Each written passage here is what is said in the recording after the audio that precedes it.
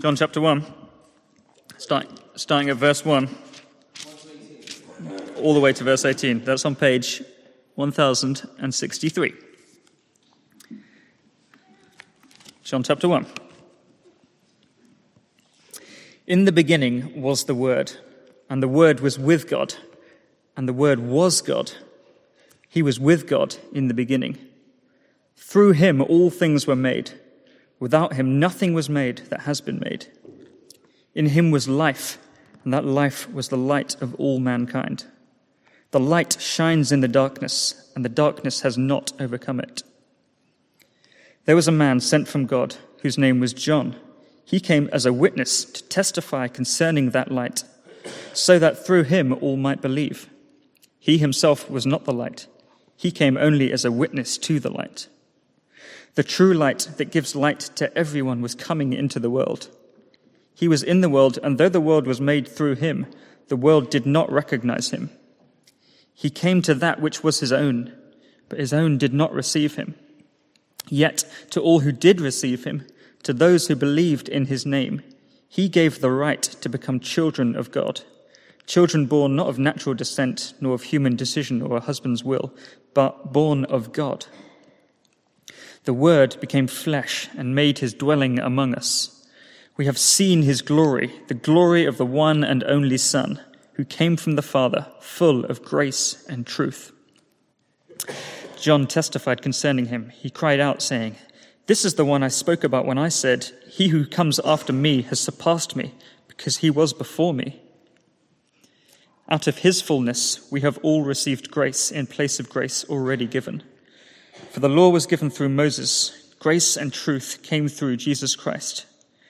No one has ever seen God, but the one and only Son, who is himself God and is in the closest relationship with the Father, has made him known." This is the word of the Lord. Thanks be to God.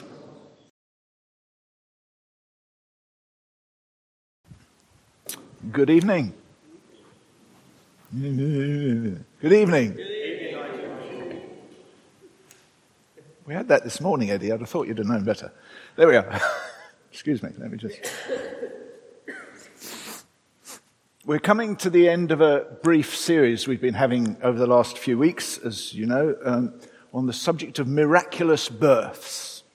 And tonight is the last in this particular series. Miraculous births. I wonder if you know, you have a clear definition of what a miracle is. I went online, as we all do these days. Why get a book off a shelf when you can go online and look up Webster's Dictionary? And Webster's Dictionary says a miracle is an extraordinary event manifesting divine intervention in human affairs. An extraordinary event manifesting divine intervention in human affairs. And so we've been looking at miraculous births, and we're looking at that again tonight. There's no actual birth taking place in our section tonight, but there is one, maybe two wonderful miracles. Things that may challenge us because perhaps they're a little unexpected. Let's take a moment to pray. Lord, please open our minds and our hearts to the awe-inspiring, gobsmacking, marvelous wow of the miracle that we are offered in Jesus. Amen. In our series on miraculous births, we've looked at several over the last few weeks. We started, I believe, with Samson, and an angel appeared to his mother, and a baby was born, and she was told that when this baby grew up, he would be the one to rescue God's people. Judges chapter 13, if you missed that one. And then there was Samuel, 1 Samuel 1. No angel on this occasion, but Hannah, who had been infertile for all of her life up to that point, asked God for a baby. And she said, "Lord, if you give me a son, I will dedicate him to you." And he grew up to be a priest leading God's people. It's called Samuel. Samuel, you may know, means God has heard. That's what the name means. And she named him that because she said, I asked the Lord for him. A couple more miraculous births to come in a moment that we looked at over recent weeks, but I'd like to pause at this point to tell you a brief story. It comes with a little bit of a warning, a little bit of, I'm sensitive to how this story may come across, because perhaps the concept of a miraculous birth might be a difficult one for some. Sometimes these miraculous births that we've been looking at seem to be distant. They're long back in time and long far away. And to have one maybe that is a little nearer may be difficult. We may be faced with the question of, well, if there was a miracle for them, why wasn't there a miracle for me? But I think it's good sometimes to tell God's story, even if that gives us challenges. So I'd like to tell you the story of an event that was perhaps 35 years ago when a dozen of us or so used to meet at Ronnie's and my house.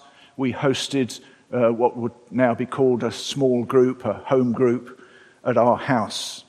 And one Friday evening, that's when we held this group. One Friday evening we were met together, and I believe I'm right in thinking that the group had started already when a young couple who were members of that group arrived and said, could we please pray?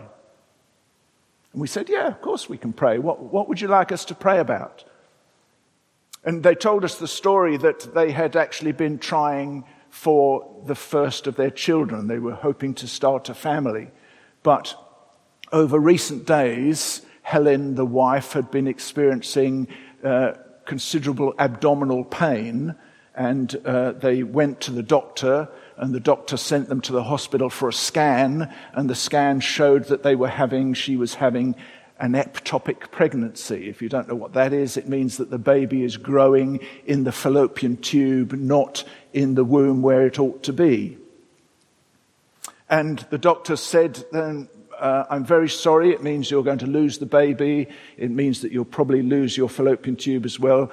Becoming pregnant again in the future will be that much more difficult. But this is a serious situation, and so we're going to admit you straight away. You will be in surgery this afternoon. The young couple, Helen and Trevor, said, could we please have 24 hours to think about it? No, you can't. This is serious. We're not messing about here. You can't. You will be in surgery this afternoon. So the young couple discharged themselves from hospital on the promise that they would return in the morning. It was a Friday. And on that Friday evening, they arrived at home group and asked us to pray. And pray we did. I'm not just talking about Ronnie and I. As a group, we gathered round them and we prayed for this much-wanted baby. To no obvious effect at the time.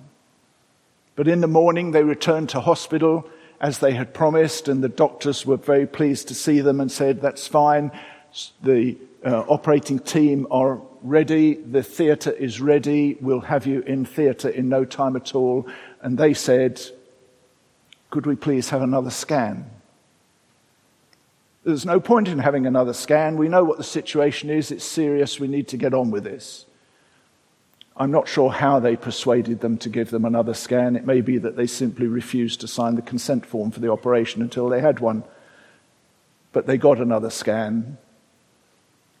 And the scan showed that the baby was implanted in the wall of the womb exactly where it ought to be and was no longer ectopic. And 8 months or so later,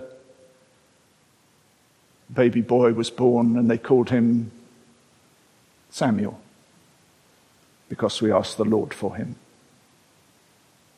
Miracles. Can I prove God intervened? Maybe not, but I believe he did. Miracles still happen. Samson, born at an angel's notice. Samuel, requested by Hannah, became a priest of the Lord. We went on then to John the evangelist, John the Baptist, again announced by an angel to his father while he was on duty in the temple. The prophet who would announce the coming of the Messiah. And then last week, I think, Jesus, Luke chapter 1, again an angel announced to Mary that she would be pregnant and she would have a child who would be called the Son of God.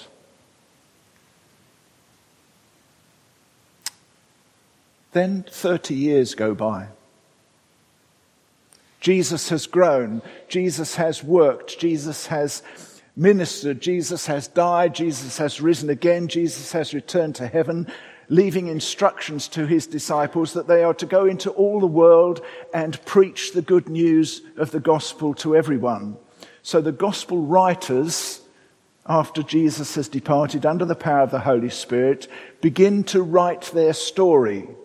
Matthew tells about Joseph and his acceptance of the birth that his fiancée is obviously having.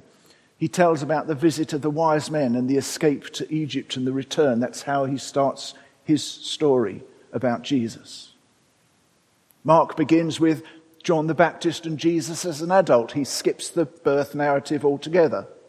Luke tells us of angels and shepherds, of those who obey the word of God because it's the right thing to do, and those like Simeon and Anna who welcome him. And the fourth gospel begins in the beginning. In the beginning, way back when. Who is it who's writing this fourth gospel? Well, verse 14, if you have it open in front of you or you remember it from the reading, says that the writer is an eyewitness. We have seen, he says. We have seen. And several chapters later in chapter 19, he says, the one who writes this saw it and testifies to it. It is true. And later when he writes a letter, John 1:1, he says, I'm writing what we have seen and what we have heard and what we have touched. This is an eyewitness account. But who is it? Well, it's John, the son of Zebedee. Well, there's a little discussion about which particular John it was, but generally it's accepted. It's John, the son of Zebedee, the fisherman, the disciple whom Jesus loved, he calls himself later on in his gospel. John is writing. But who is John writing to? Well, he's sometimes described as the apostle to Asia. You'll remember that Peter is the head of the church. He's kind of overall. James is the head of the church in Jerusalem.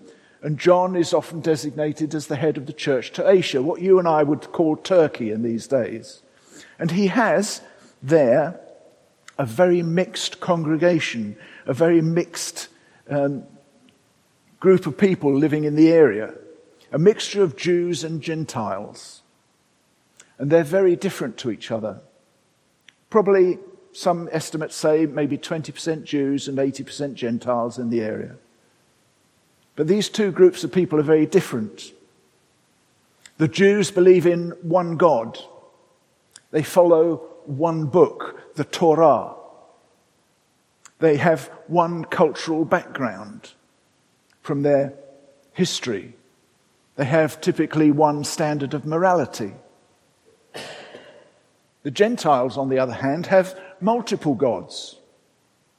They tell multiple stories about their gods and their famous people. They come from many different cultural backgrounds, although at this time they're increasingly becoming Hellenistic. That is to say, they're adopting the Greek thinking, Greek reasoning, Greek style of understanding. Most of us here actually follow that same type of understanding. They have multiple standards of morality. So how does John approach this diverse audience? by starting at the beginning. In the beginning was the Logos. That's the Greek word for word. In the beginning was the Word. Yes, agree the Jews. Yes. In the beginning God spoke and it came to be. The whole of creation came about by God's spoken word. Ultimately, though, God spoke to Moses, and Moses wrote it down and created the books of Moses, Genesis, Exodus, Leviticus, Numbers, Deuteronomy, the Torah. So God's thoughts, God's will, God's revelation of himself are now encapsulated in the Torah that we read and we follow. So yes, say the Jews, yes, we agree, in the beginning was the Word. In the beginning was the Logos, the Word. Yes, agree the Gentiles. Those, especially the Greek-speaking, Greek-thinking, cultural Gentiles. We have many minor gods, but back in the beginning of the cosmos, the beginning of creation, the beginning of the universe, came about by the Logos, the Word, the supreme essence, the wisdom, we sometimes called it as Greeks, or the reason for everything, the ultimate thought, the power behind all things. Yes, agree the Gentiles, in the beginning was the Word. So John grabs the attention of his diverse audience by saying things that his audience agree with. In the beginning was the Word. Yes, say the Jews. Yes, say the Gentiles. And the Word was with God. Yes, say the Jews. Yes, say the Gentiles. And the Word was God. Yes, say the Jews. Yes, say the Gentiles. And he, he? Wait. What do you mean he? No. The Logos is the Torah, the Word of God in written form. The Word of God is the reason, the wisdom, the power behind everything. But John insists that the Logos, the Word, is a person. The Word is a person. John makes it quite clear. If you've got your Bible open, follow along with me. Verses 2 to 4. He was with God in the beginning. Through him all things were made. Without him nothing was made that has been made. In him was life, and the life was the light of all mankind. He goes on to reference John the Baptist, who agrees that this is an eyewitness account. Going on to verse 9. The true light that gives light to everyone was coming into the world. He was in the world. And though the world was made through him, the world did not recognize him. He came to that which was his own, but his own did not receive him.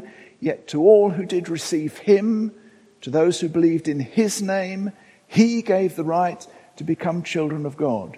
Children born not of natural descent or human decision or a husband's will, but born of God. The Word became flesh and made his dwelling amongst us. And we have seen his glory, the glory of the one and only Son who came from the Father, full of grace and truth. John says he, him, his. The Word, the only Son. The Word of God is a person. But who is he? Who is he? Well, he's already made it clear. He is God himself. And he was with God. He's the creator of all things. The world was made through him.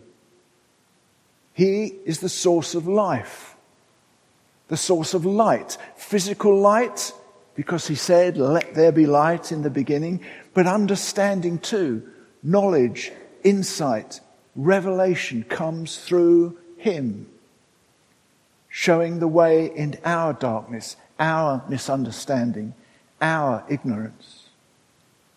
But he is a person coming into the world. He became flesh and he dwelt amongst us. This is the miracle. That God, who might seem to be out there and far away, comes to us in human form. The one who speaks galaxies and Higgs bosons into existence attends a party and turns water into wine. The one who speaks to separate land and sea walks dusty roads and commands a storm to be still. The one who is the source of all life weeps at a friend's funeral and calls, "Lazarus, come out." The one who is eternal, the one who is everlasting, dies. The one who is holy, so other, nevertheless invites us to be in his family. The one who is beyond all our understanding has made himself known. The one who was with God, who was God, comes and lives amongst us. As one of my favourite quotes from Mr. Graham Kendrick says, "He who walked among the stars and calls each one by name lies helpless in his mother's arms and must learn to walk again." He has come. John says, we have seen him, we have heard him, we have touched him, we have witnessed him, we have followed him, we have spoken with him, we have seen his glory. That's the miracle of Christmas.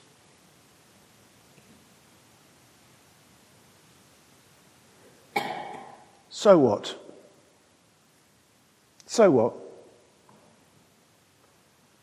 The one you Jews wait for, the one you Gentiles reason must exist, has come, superior to your many gods, full of grace and truth, offering relationship with God himself as his children, but not everyone welcomed him.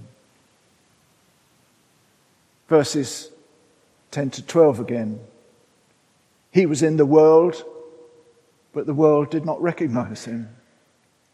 He came to that which was his own, but his own did not receive him. Yet, to all who did receive him, to those who believed in his name, he gave the right to become children of God. Explaining why John wrote these things later in his gospel in chapter 20, he says, "These things are written in my gospel that you may believe that Jesus is the Messiah, the Son of God, and that believing you may have life in his name." The miraculous birth keeps happening. No, not Jesus' birth born over and over again, but yours and mine and our friends and our relations' miraculous birth. What did Webster say in the dictionary? An extraordinary event manifesting divine intervention in human affairs. He came that we might have life. He came that we might become children of God. He is the God who became human so that we humans can know God as our Father. The invitation is to recognize him, to receive him. Will we accept the miraculous birth we are offered. Have we done so? Will we do it? And if we have done it, if we have accepted him and received him, will we join those who tell others the story as well, so that they can know him too?